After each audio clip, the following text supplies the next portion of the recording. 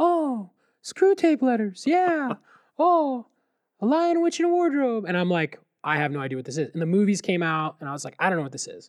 Welcome to the Thinklings Podcast, a conversation where good thoughts help renew the mind with the Word of God. I'm Charlie Carter, and I'm here with Tim Little and Andy Stearns.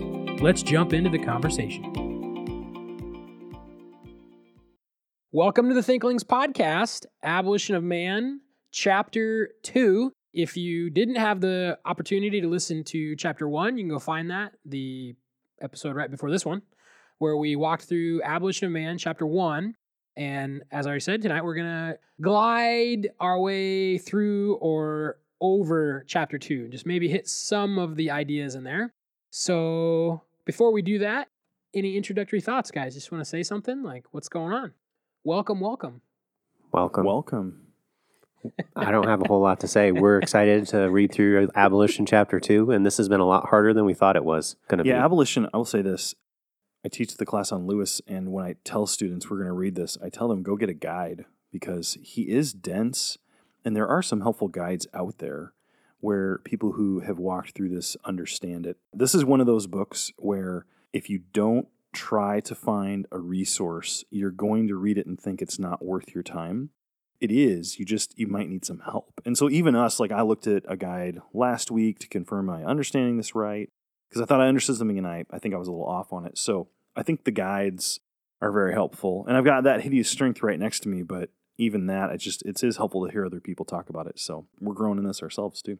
So what's a guide? Where did you find a guide? Well, okay, so there's a couple of websites, lewisania.net, cslewisfoundation.org. There's a guy at Houston Baptist University, I cannot think of his name, it has like a 7-page summary. It's really good. He's got thematic stuff in each chapter. What's going on is there's a context Lewis is talking, or is writing in, and when he's writing this book, and there's issues of the day he's responding to, and we don't always catch that as we read the book. It's kind of similar to when you read the Old Testament and you need to study the history of the time period to understand it. Anyways, guides are helpful, and so yeah, when I took your C.S. Lewis class, I was lost.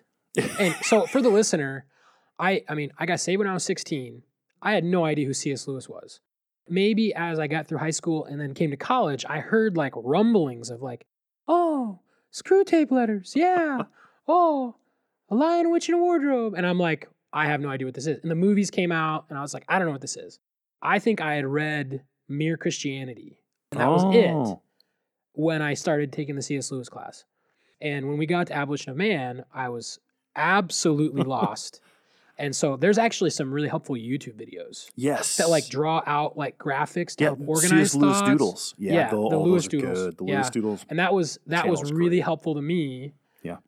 As like a first run through. You know, now I think this is the 4th time that I've read through, and it's still like every time you see things you didn't see before. I think, not to put like a shameless plug in here, to me, I think the best guide to understanding this is the Space Trilogy. Because it's a narrative, and you get to know the character, and then all of a sudden the light bulb goes on, you're like, oh, that character is the trousered ape. That character is the urban blockhead. Yeah, but you need a guide to tell you that at the beginning. Otherwise, if you're not really understanding abolition, then you go read the Ransom Trilogy. Yeah. Then it's just kind of like putting the pieces together is kind of hard. Can we talk about the name, the Ransom Space Trilogy issue? Yeah, we haven't mentioned that yet. No. So, listener, I'm a little bit ashamed, but not because, and I'll explain. So, this is often called the Space Trilogy. It's even packaged that way on a lot of books, the Space Trilogy. Lewis would not have called it that. He would have called it the Ransom Trilogy. There's a guy named Doug Wilson. If you look up Doug Wilson Ransom Trilogy on YouTube, he'll have a little clip where he explains why Lewis never would have used that word. Lewis didn't like the idea of space being this thing that's out there. And also, if you'll notice, the third one doesn't even take place in space. It's on Earth, and it's all about the main character named Ransom. So you'll hear us say Ransom Trilogy, and you'll hear us say Space Trilogy. Now, if you really meet someone who's a Lewis aficionado and you say Space Trilogy, they might turn their nose up at you. And I understand that. Would that be something we might deem Philistine behavior? Well, I don't know. I'd have to ask my authority in Georgia on that one. But I will say this. I often say Space Trilogy knowing it's the Ransom Trilogy because other people, that's how they speak. And maybe that's bad. I don't know. Yeah, so just to clarify, and then we'll move on because we need to move on. But do we? I think you could read. I think you could read Out of the Silent Planet, which is the first in the Ransom trilogy, or but yes, the Ransom trilogy. You could read that, and you could get into some of the conversations that are happening. And I think without understanding anything about Abolition of Man, you could make some very quick judgments about these characters and the faults that they have. And then once you read Abolition, you'd be like, oh, Lewis is talking about that. That's that thing that guy did. I didn't have the benefit of that because I think I'd gone through Abolition of Man twice before I even touched Space Trilogy. But then I went through the Space Trilogy, had no clue, and then I'm like, maybe I need to think a little bit more while I read. But then now the second time through, I don't think you can miss it. I think you have to read it for a story's sake first. But I think your buddy George kind of told us, hey, just read it for its own sake. Think about the characters and what's happening. And when you do that, I think the imagination is an in and of itself to teach you what Lewis is trying to get at, if that makes sense. I know we're going a little bit far afield from our outline, but even the stuff you were saying about Out of the Silent Planet and the Harassa and the things that are the Hanau, the living things. Hanau, yeah. And yet then there are these other characters who are humans and they're behaving less so. So you'll see those things. Let me ask you this, Stearns and Little. Do you think it's a coincidence that Hanau rhymes with Tau? As if all of these different creatures have this objective value system, even if they're not human? Like they all have the Tau because they're Hanau? Huh. It's interesting. I have no idea. Because Hanau is, for the listener, Hanau is like the idea that it's a living being that has reason. And in fact, the animals on Earth have lost that. And he kind of explains that in one of them. Oh, that's interesting. And there's these species on... Like Paralandra. Both of them. Well, yeah. Malacandra, there's 3 species, and they're all Hanau.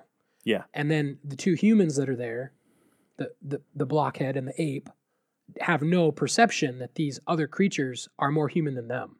So just to wet your whistle a bit. So let's get into Abolition Chapter 2. Let's get a running start and maybe get a quick recap of the peaks, the high points in Chapter 1. So in Chapter 1, we had the Green Book. This is a grammar book, and Lewis is explaining that the Green Book is basically neutering people. It is making them less manly, less human, because it fails to help them properly order sentiments because it denies all sentiment, it denies all emotion, and thus it denies all absolute truth. The portion of Chapter 1 that I really like is his discussion on emotions. He explains how the man, to be a real man, and remember the title of the book is Abolition of Man. So to be a man, to be a person, what you need to do is you need to have properly ordered loves or properly ordered affections, which are intellectual, but they are not solely intellectual. They are within the chest, within the magnanimity of man. So you have the trousered ape, which is a person that is ruled by their base desires, by their stomach. And then you have the urban blockhead that presumably is ruled by reason. And he says that to be a real man, you need to be neither. You need to be a person with a chest. So that's just kind of a quick synopsis of Chapter 1. I hope that's helpful now moving into Chapter 2. Or do you guys have anything you want to add on Chapter 1 there? I think that was pretty good. Yeah. We were just pointing and deliberating in silence so as to not get picked up on the microphone about who we think these characters are in Out of the Silent Planet. You guys are horrendous. we were mouthing this guy. And then, no, not that guy. That guy. But I think part of it is because as he's writing, I think maybe some of these people have multiple elements. I might be thinking of one, you're thinking of another. And I think the urban blockhead and the trousered ape are like the ice cream cone that's got the chocolate and the vanilla, like the twist. Oh, that's good. They're distinct, but they're the same. They're not completely different entities. So really, you weren't listening to the thing that I said. I heard every word. I was following you through your points. Okay, let's move on. In fact, that's what gave us this good conversation. So beautiful. What we're going to do is we're going to move chronologically through Chapter 2 and just kind of hit some highlights that we deemed important. We're not going to touch on everything. There's actually something that you can do that's going to help you follow along or going to help you grasp things Stearns let us in on this little trick. So Stearns, this is for you to Yeah. divulge this professional tip. Oh my word. It's not that. But it is helpful. So, well, first of all, we're trying to talk about this book, and we all have a different edition. So, like electronic one, paper one, and then Tim has a big compendium volume that has like all of Lewis's prose writings, and so we're all trying to figure out what page we're on. So we just numbered the paragraphs. Super helpful. So if you go through your paragraphs, we're gonna talk about them that way. We're gonna say paragraph 1, 2, 3, all the way up to the end. And so for me, if you're gonna take notes on this book, that's another good way to organize your notes. So I've got 3 pages of notes, and I only didn't take notes on at least 7 of the chapters. And that was really helpful because I'm going back through this, reading it. So, listener, if you're going to really dive into this, number the paragraphs, that's been really helpful for us. And we'll try to talk that way too, so you know where we're at in the book. Yeah, just to be clear, we were not doing that. Andy did it, and then Tim and I were like instantly, oh yeah, that's a really smart idea. And that I did that. I numbered the paragraphs and went back through thinking by paragraph. And it was, I kind of want to I think I'm going to add that to when I go through a book now, maybe not by paragraph, but just we do this with scripture, pericope, but grab a unit and just oh, okay, what's that unit and what's that unit? I don't know why I never thought to exegetically approach Abolition of Man, but that was really helpful. Well, and I think for a really complex book like this, what I was trying to do is all I was aiming at was to say, what's the main topic of chapter 1, chapter 2, chapter 3, just to try to get my mind to follow where he's going, because it's a thick book. It is not the Chronicles of Narnia. Yeah. It is not super easy. Here it is. Taste the fruit. You have to think and think and think, and you might really struggle through it, and you might not have something very definitive at the end. But there are things that are worth the study in chapter 2 and chapter 3. So let's dive into that. I'm looking at my notes here. Andy, you have a point from paragraph 3. Yes. So in 3, Lewis makes this comment about Gaius and Titius. Oh, now, what are their names? Okay, yeah, so we talked about that. So last time I said Gaius and Titius, and I went and I downloaded the audiobook, and the audio reader, who is the son of Lewis's wife, so he married a woman, Joy Davidson, who had children. Gresham, her son, that's who narrates the book. And he does not call them Gaius and Titius. He calls them Gaius or Gaius and Titius. So I got all nervous. So I asked on a C.S. Lewis message board, where there's a bunch of Lewis aficionados, how do you pronounce it? And it came up in multiple ways. And finally, this one lady who said, my husband is classically trained, he knows Latin, and honestly, because of Britain and America, because of the differences, you could really say it either way. So we'll probably go back and forth between Gaius and Titius and Gaius and Titius, and that's the only 2 pronunciations we'll use. But all that to say, he comments on them in the 3rd paragraph, and he says that he's taking apart he's kind of talking about what they're saying. He's explaining about how they're trying to give a grammar lesson, but then they're creating this new morality in their English book. And it's a morality that's really baseless, which is what he's about to get into.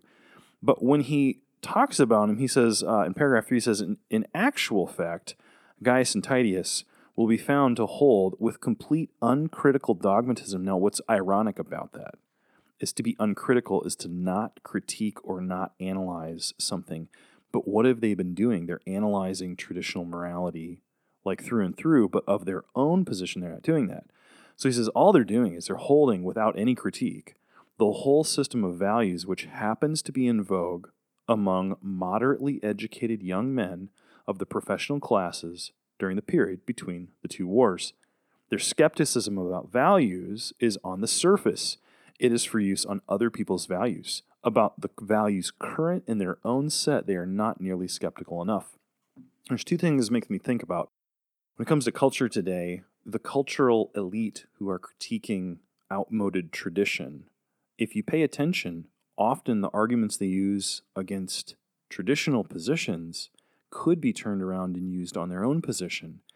And it seems like they're not observant of that sometimes. In fact, I even do that too. I will judge another person for doing something that I think is wrong. And if I really pause for a moment, I would be inconsistent because I'm doing the same thing.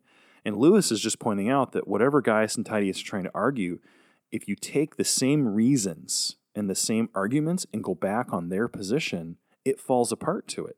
And so what's intriguing is that if you look at C.S. Lewis's spiritual autobiography, Surprised by Joy, when after the war, he's an out-and-out atheist, he's back at Oxford, and he says he has this new look. And the new look is, he says, there's no more pessimism. He's going to have optimism about the future. No more self-pity. No more flirtation with any idea of the supernatural. No romantic delusions. And he's basically turned all the way away from morality, and he's embracing this atheism. And I don't know if I'm right. When he says this new look, he's saying this is what everyone my age was taking. This is what we were all thinking. And it's interesting. It seems like that might be part of what he's saying there. I was laughing because when you said surprised by joy, I thought you said surprised by Choi. And I thought that was really funny. We have some friends that are the Chois. So if you're listening, hey. Well, sometimes you are surprised by Choi. Minnesota friends. Surprised by Choi. And maybe the point about that one, just to lay it out, is that Lewis is pointing out that these guys are judging moral positions, but they're not taking that same standard on their own position. And that's maybe something as a reader you should pay attention to when cultural elites are judging Christianity for reasons. Before you say, oh man, Christianity's wrong, ask if those same reasons could be used on the cultural elites' positions as well. And often they can. You read the quote that they like to take these skeptic ideas and apply them to all of the worldviews they don't like, but then they don't apply it to their own worldview. I really like that quote. We'll move just a couple paragraphs over from that one to paragraph 7, where he gets into this idea of instinct. And Tim wants to comment on this one. I thought this was a major part of chapter 2. What is the foundational belief then that they can build upon? Is it reason? So he talks about reason in chapter 1 and at the beginning of chapter 2. And then he looks at instinct. He looks at 3 different instincts. The first one is self-preservation. We all seem to have this instinct of self-preservation. There's also the preservation of society. That is his second instinct. And then his third instinct is sexual morality. So Lewis goes on and he defines instinct, and he explains that if it's an instinct, then it's something that we instinctually do, like we have to do it.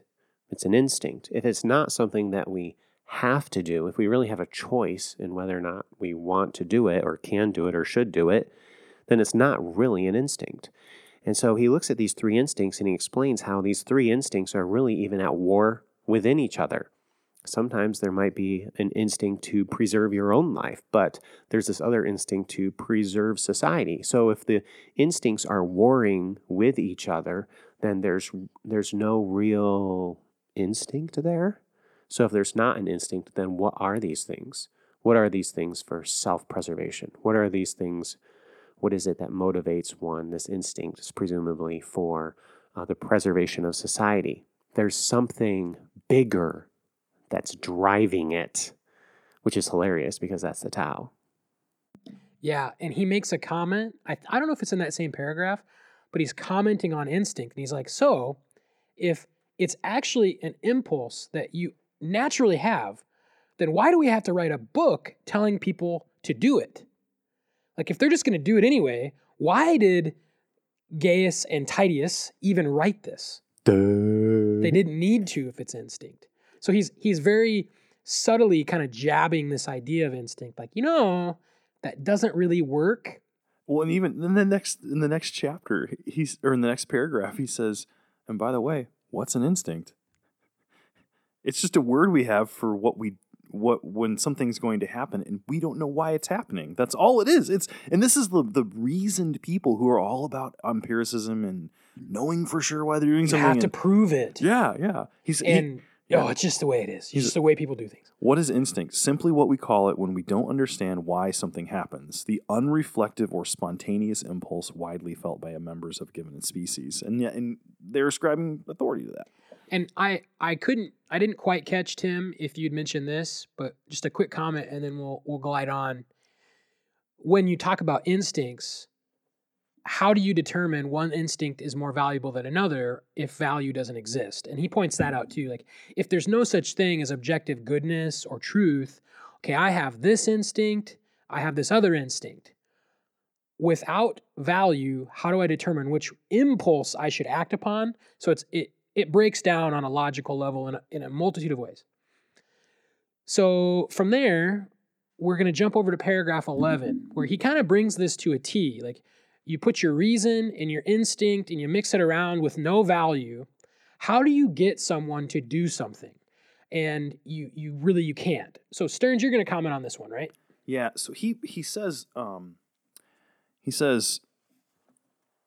the idea is that without appealing to any court higher than the instincts themselves, we can yet find grounds for preferring one instinct over and above its fellows. He says that idea dies very hard. And that's what we were just talking about, is it's very hard to say which instinct is going to be more, what do you want to say, instinctually accurate? You can't. I'm trying not to say right. I'm trying not to say authority. But he says this. He goes on to point out how they're in this old dilemma where you're making observations, you're seeing this, and then you're seeing what is, and now you're trying to say that means we ought to do this. He says either the premises are already concealed and it's concealing an imperative, or the conclusion remains merely in the indicative. So for the listener, imperative and indicative, one is a command, one is a statement of fact. And so if you learn Greek, there are certain verbs that you use to just say, hey, this is what's true, like I'm going to the store, or I went to the synagogue, or whatever. And then there's another kind of... Go ahead. I love the Thinklings podcast. That'd be an indicative statement. That'd be an indicative statement. You got it. Okay. So then there's other verbs that you would use to make a command where you are supposed to follow it. Like you should love the Thinklings podcast. That is such a beautiful example. Or just to say, love the Thinklings podcast. Yeah. Like commanding command. you. Ooh, that's love good. That. Well, I should put that in my Greek class. That would be a really good example. I think you, it's a Charlie. great example. Yeah. And so the idea here is that in one sense you state what you see, and the other one you're commanding obedience to some principle. Here's the problem. It goes all the way back to David Hume. If I scientifically look at the world and I take information down, I'm very empirical, and I can say, hey, look, this is what a species does. They, do this or that, or this is how the natural world operates. You can never go from this is what happens to you ought to do this. There's no way to go from the is statements to the ought statements purely on reason alone. That's what David Hume was trying to figure out.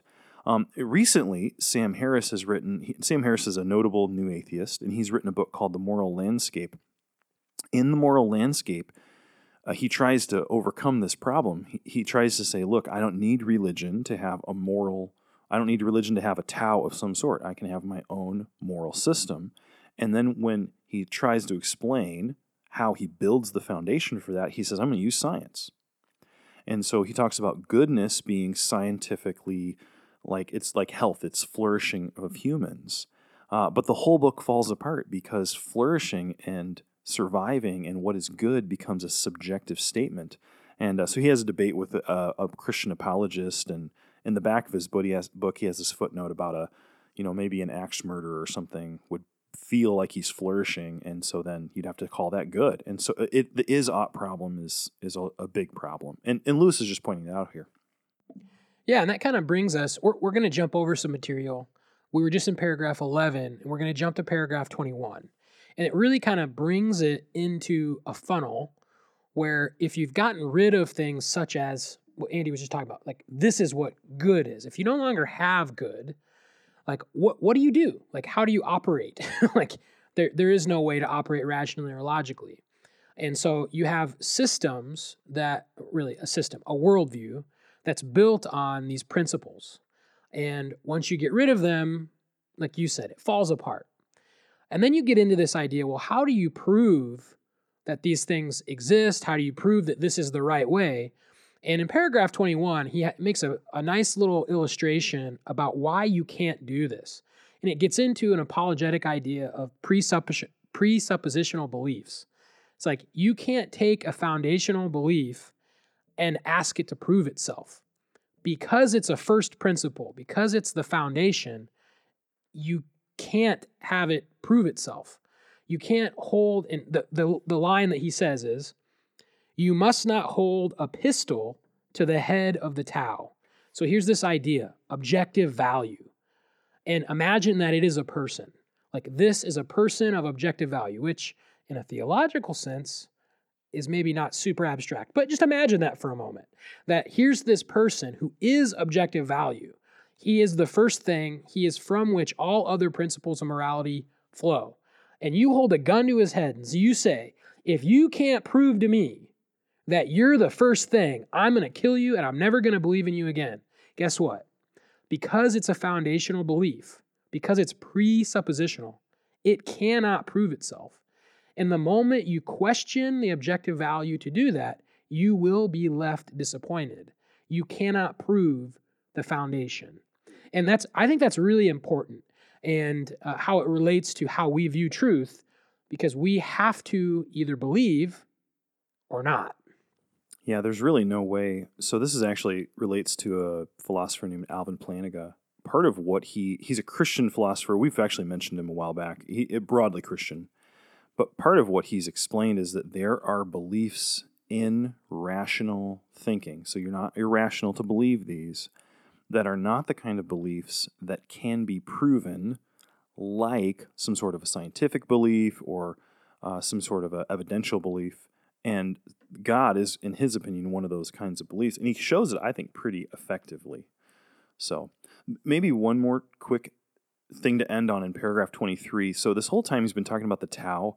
And actually, a lot of the stuff we skipped over, he talks about, can you adjust the Tao? Can you develop the Tao? It's kind of intriguing.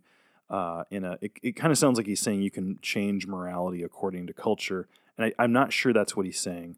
But the whole time you're asking the question is, what is the Tao? What is the Tao? And in paragraph 23, he comes right out and says it. He says, why must our conquest... He's talking about the conquest of nature because these innovators think we're going to go beyond our natural selves. We're going to overcome nature. We're going to put it in subjection. We're going to rule over it. And he says, why must our conquest of nature stop short in stupid reverence before its final toughest bit of nature, which has hitherto been called the conscience of man? And here he's talking about the Tao, and he equates it with the conscience. And so I think part of what he's been trying to do this whole time is argue that this thing we all have called the conscience isn't irrational, it's not unreasonable, and it's not something we should abandon. Now, he's trying to do that without talking too much about the Bible, but I think that's related to his idea of the Tao as the conscience. Yeah, and he's going to mention that in chapter 3. He calls it the conscience again in chapter 3. So it's definitely what he's talking about. So Tim is going to wrap us up here in Isaiah 40. And so Tim, what does Isaiah 40 have to do with Abolition of Man chapter 2? It's connected to that idea of foundational beliefs, like what Charlie was talking about. You can't put a gun to the head of the Tao. In Isaiah 40, verse 27, just quickly, Isaiah 41 through 26 is really this exaltation of God, particularly verses 12 through 26. And then Israel kind of responds, and they say, why do you say, O Jacob, and speak, O Israel, my way is hidden from the Lord, and my just claim is passed over by my God. So they're seeing this injustice in the world, and they are like, God, I thought you were all-powerful. God, I thought you were all-knowing. And so what do they say? My way is hidden from the Lord. They're calling into question God's all-powerfulness, his all-knowingness. And then in the second claim, they say, my just claim is passed over by my God. So they're calling into question God's justice or God's goodness. This is, God is often... especially amongst atheists, like God, if you're really all good and if you're really all powerful, then why don't you fix the wicked things in the world? Well, how does Isaiah respond to that? He doesn't argue for the existence of God. In fact, he argues toward their conscience. Isaiah 40:28 states, "Have you not known? Have you not heard?" He uses rhetorical questions and gets them to think because it's within them. It's like this is a foundational belief and everybody knows it. And what is it? What is it that you know? What is it that you hear? The everlasting God, the Lord. What's the attribute of God that he highlights? His eternality. And then in the next line, the creator of the ends of the earth. His omnipotence. Now, when you think through the eternality of God, you have to understand that God exists outside of time. So, of course, he knows everything because he is living outside of time. So all time is in existence to God at the same time. Okay, we're getting into a little theology there, but you can study that out. The second point is the omnipotence. So God knows what situation is going on in your life. God knows it, and he has the power. He could do something about it. Then what does he say? In the next line, he states, neither does he faint, nor is he weary. God doesn't get tired like people, and that begins a new theme, which Isaiah is going to further encourage us with. In fact, this passage is very encouraging. And then the last line of Isaiah 40:28, he states, God's understanding is unsearchable. You can't figure out God. You'll never understand him. You can't figure out his plan. And so he doesn't say, you know what, you're going through a tough time. I'll get you out of that. No, what does he say? He says, I've got you in that tough time, and you don't know why. And then he's going to develop that and say, you're going to have to trust me. So then what is he? But he's not done here. What is the next line? What does he say? He gives power to the weak in verse 29. And to those who have no might, he increases strength. And this is a beautiful statement. He says, you know what, Israel? You're going through a tough time. There's injustice. I hear your claim. I know what's going on.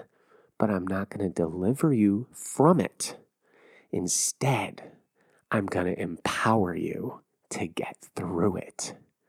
It's a great truth, just that as the trials and the problems come into our lives, God is the one that strengthens us to go through those issues. In Isaiah 40 and verse 30, he continues and he says that the young men, the strong ones, they faint, they get weary, and they fail.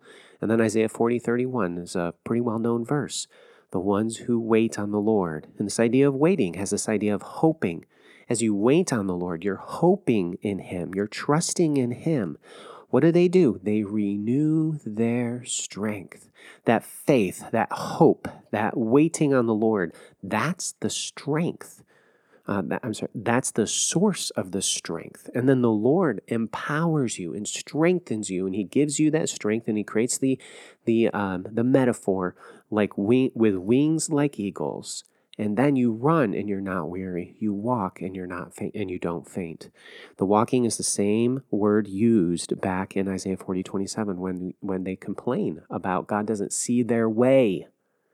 God says, I see your way, and I'm going to empower you to get through it. Thank you for listening to this episode of the Thinklings Podcast.